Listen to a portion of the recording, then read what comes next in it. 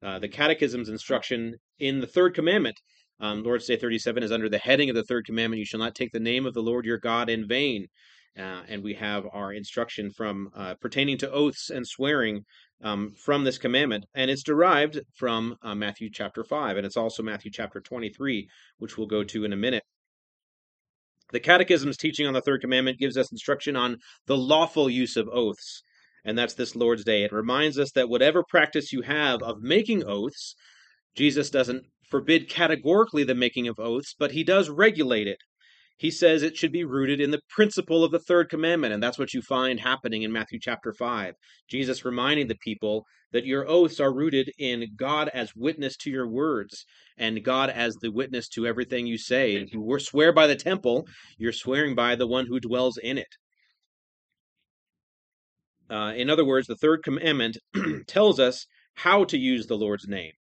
And that's what we should take away from all of the Catechism's teaching on the third commandment. It tells us how to use the Lord's name. And we as Christians are the unique people in the kingdom who can use the Lord's name and not use it in vain.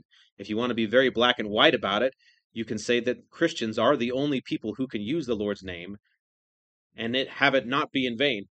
Any unbeliever uses the Lord's name in any way, it is in vain because they're not worshiping him. The Lord's name should be used in worship, reverently, for the glory of God, and it can be properly used in no other way.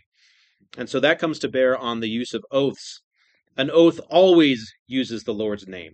You might use God's name explicitly, an oath sworn to God explicitly or implicitly, but regardless, if it's an oath, it is in the Lord's name. This is what Jesus labored to correct among the Jews in Jerusalem. In Matthew 23, if you want to turn there, I'll be in verses 16 to 22. This was in Jesus' last discourse with the scribes and Pharisees, where he prophetically pronounced that their judgment was coming for their hypocrisy. These were the 7 woes, or 8, depending on how you count them, that he pronounced on the Pharisees and the scribes. And one of them concerned their hypocrisy as it pertained to their taking of oaths. And this is how he begins in Matthew 23, verse 16. He says, "Woe to you, blind guides, who say, whoever swears by the temple, it is nothing. But whoever swears by the gold of the temple, he is obliged to perform it.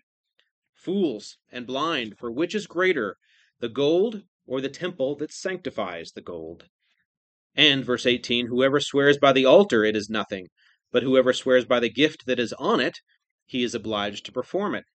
Fools and blind, for which is greater, the gift or the altar that sanctifies the gift? Therefore he who swears by the altar swears by it and all things on it. He who swears by the temple swears by it and by him who dwells in it. And he who swears by heaven swears by the throne of God and by him who sits on it." What Jesus was saying to the Pharisees was that in their oath-taking, they forgot that whenever they swore before God. The Pharisees had come up with some clever rules for oath-taking. It was a great example of the way that Jesus in verse 4 described the Pharisees as those who would tie on heavy burdens, hard to bear for the people, but not lift a finger themselves to lift it. In the commentaries on the law, the Mishnah, there were long regulations about oaths. The Mishnah was the first and second century development of the commentary on the law and the Talmud. And actually, the Pharisees of Jesus' time were contributors to this Mishnah. It's a surviving document. We still have it today. You can look it up online if you're curious, sepharia.org. You can get the full text of the Mishnah. It sheds a lot of light on what the debates between Jesus and the Pharisees were. But in the Mishnah, there were regulations about oaths specifically. The example that Jesus uses here in Matthew 23 isn't there in the Mishnah explicitly, but it probably reflects something of their practice, of the practice of the Jews of the first century. The Pharisees held to different levels of oaths. Some were more binding, and some were less binding, depending on what you swore by. They did this so that they could find loopholes for themselves, like Jesus says. They would tie heavy burdens onto others, but wouldn't lift a finger to pick them up themselves. They would find loopholes for themselves while holding others to their word. So, for instance, as you have in Matthew 23, a Pharisee might swear by the altar of the temple. But when the Pharisee was pressed to fulfill his oath and he found fulfilling the oath difficult, he might claim that the altar is nothing in itself. I swore by the altar, but the altar doesn't mean anything. It's just a piece of bronze and wood, which was true. But they would use that to escape the consequences of their oath.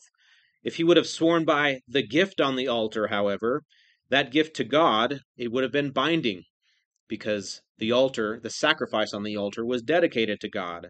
And so this is how the cleverness of the Pharisees allowed them ostensibly to escape living up to their oaths by stacking up and distinguishing terms, stacking up terms and conditions in their oaths to avoid what was a plain yes I will or plain no I won't.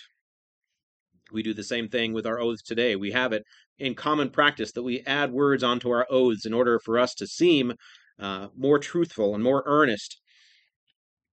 I remember when I took the oath to join the military. The oath begins, "For every officer in the military, I swear solemnly to uphold and defend the Constitution of the United States."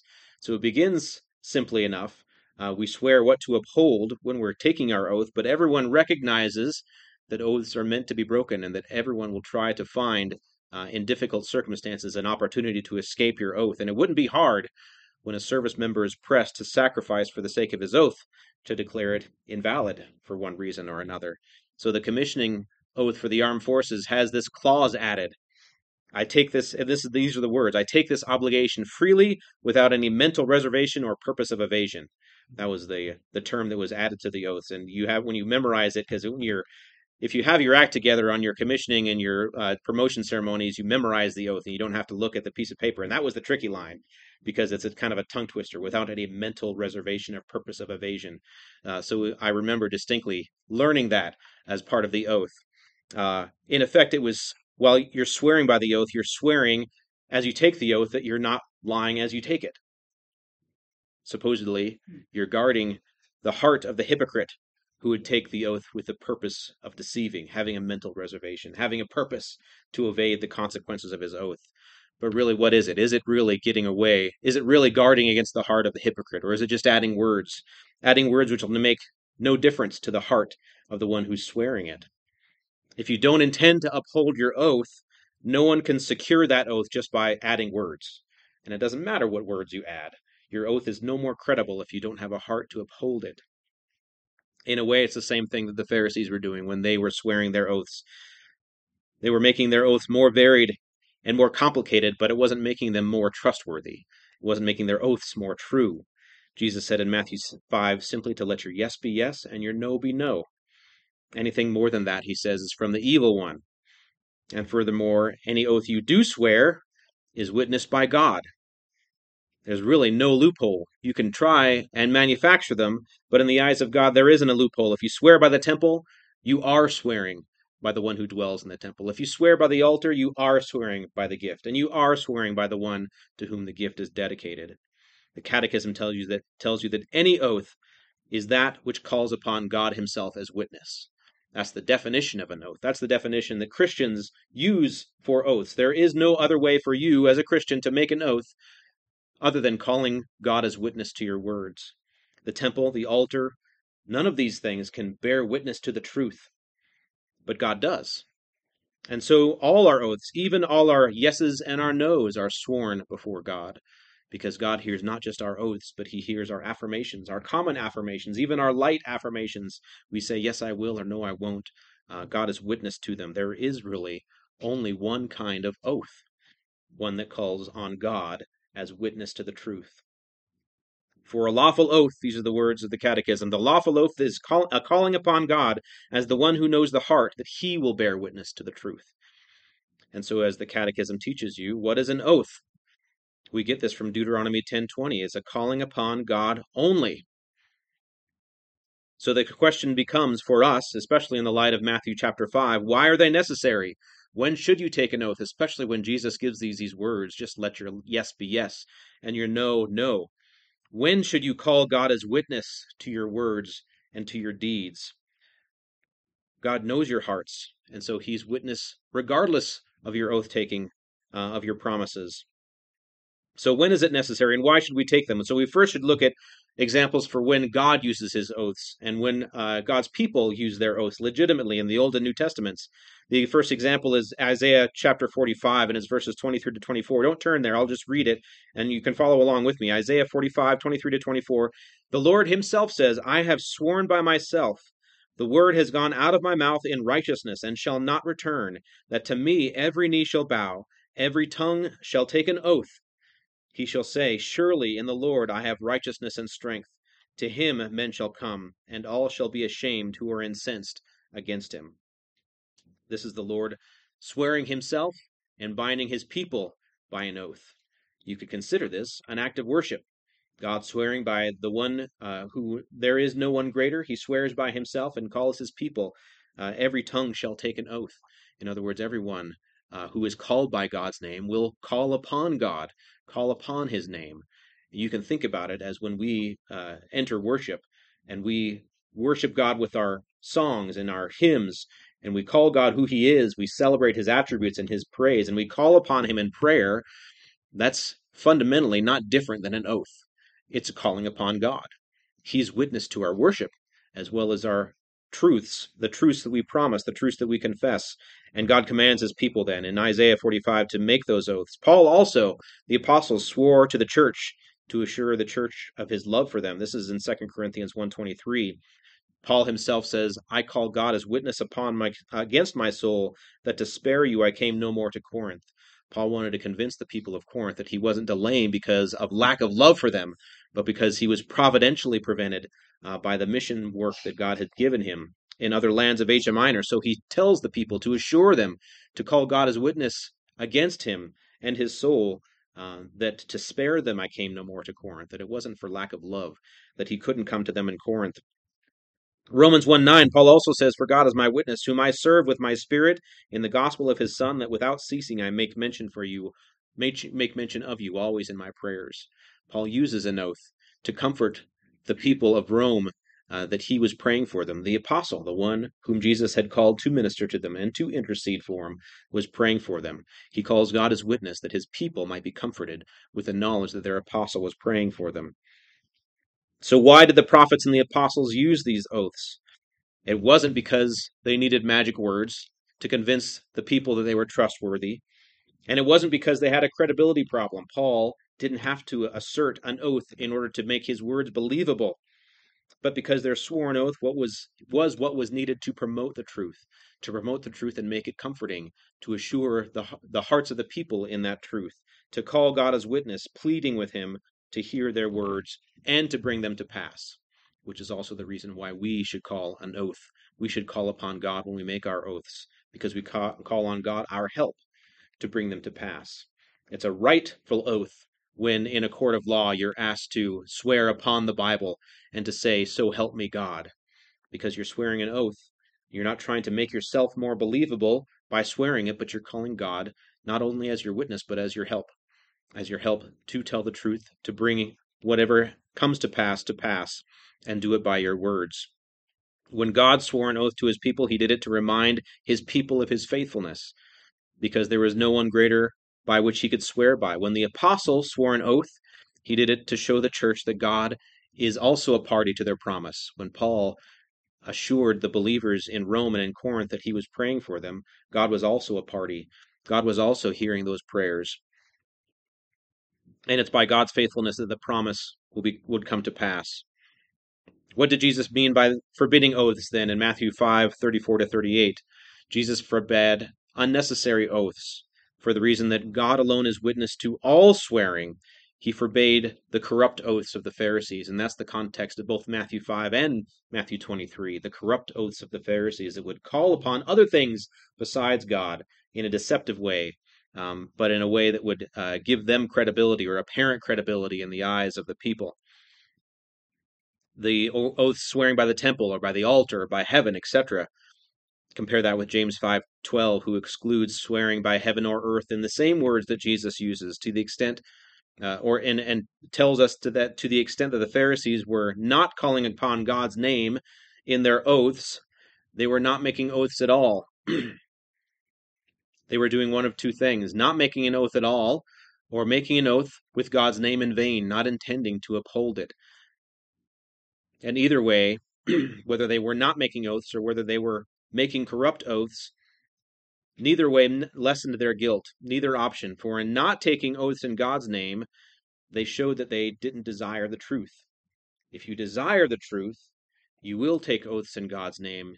God will be witness to your words, and you will self-consciously know him to be witness if you desire the truth. So we should take oaths in God's name. Lawful oaths are those that are taken in the name of God.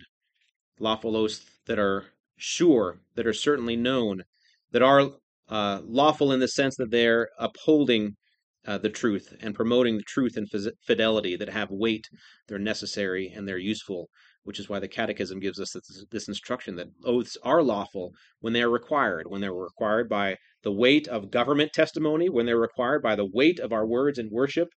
Those two are both high callings of the Christian, to speak the truth before the magistrate, the ministers of God that he's put over us, and to speak the truth in worship. That when we praise God and we celebrate his attributes, we call upon his name, we don't do it in vain. We don't recite our prayers rotely without the heart.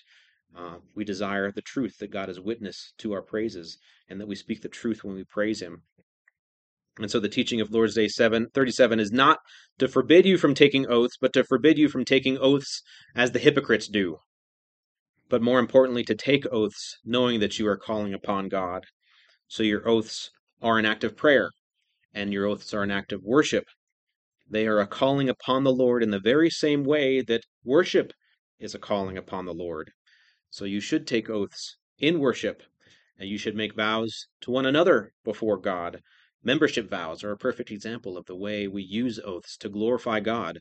When we stand up in front of the congregation that we've come to call our home, we swear an oath to submit to the obedience and the discipline of the church. We swear an oath to assure the congregation that we also are in Christ. We also trust in Christ's atonement for sins, and we follow Jesus Christ, and we submit to one another and desire him to sanctify us. All those things are proper for us to make solemnly vow before our brothers and sisters, that they might hear the truth. They might also have God as witness to that truth, and they might also encourage us, bind us by our oaths, and remember our oaths. That privilege is given, like I said, exclusively to the people of God, because we are the only ones who can call God as witness. God is witness to every truth, everything that every person says, whether they say it lightly or weightily. But Christians are the only ones who can call God as witness to the truth, because we're the only ones who know God, who can take oaths without using the Lord's name in vain. Because God through Christ, witnesses to us, just as we call him as witness, and puts his name upon us, that we can truly call upon him, which is the grounding of our oaths, that we are the ones upon whom God's name rests, and so we can legitimately call upon him in worship and in our oaths. Let's pray together. Father, as we've studied this principle of the third commandment, we recognize our need of truthfulness, of the deceptiveness of our hearts, and our desire to be truth, to have truth in the inward parts. And Father, at the same time, we recognize you as the most pure and upright truth, and that you have called your people in truth. We ask that you bless us with the holiness that will demonstrate that truth in the words we speak. So give us the opportunity to live this out among our neighbors, not using your name vainly as the world does, but using your name in a way that makes them to understand that we truly know you when we call upon your name, and that men and women would desire to know you as well, and so make us instruments of reconciliation, and do this by the power of the Holy Spirit, in the name of Jesus Christ our Savior. Amen.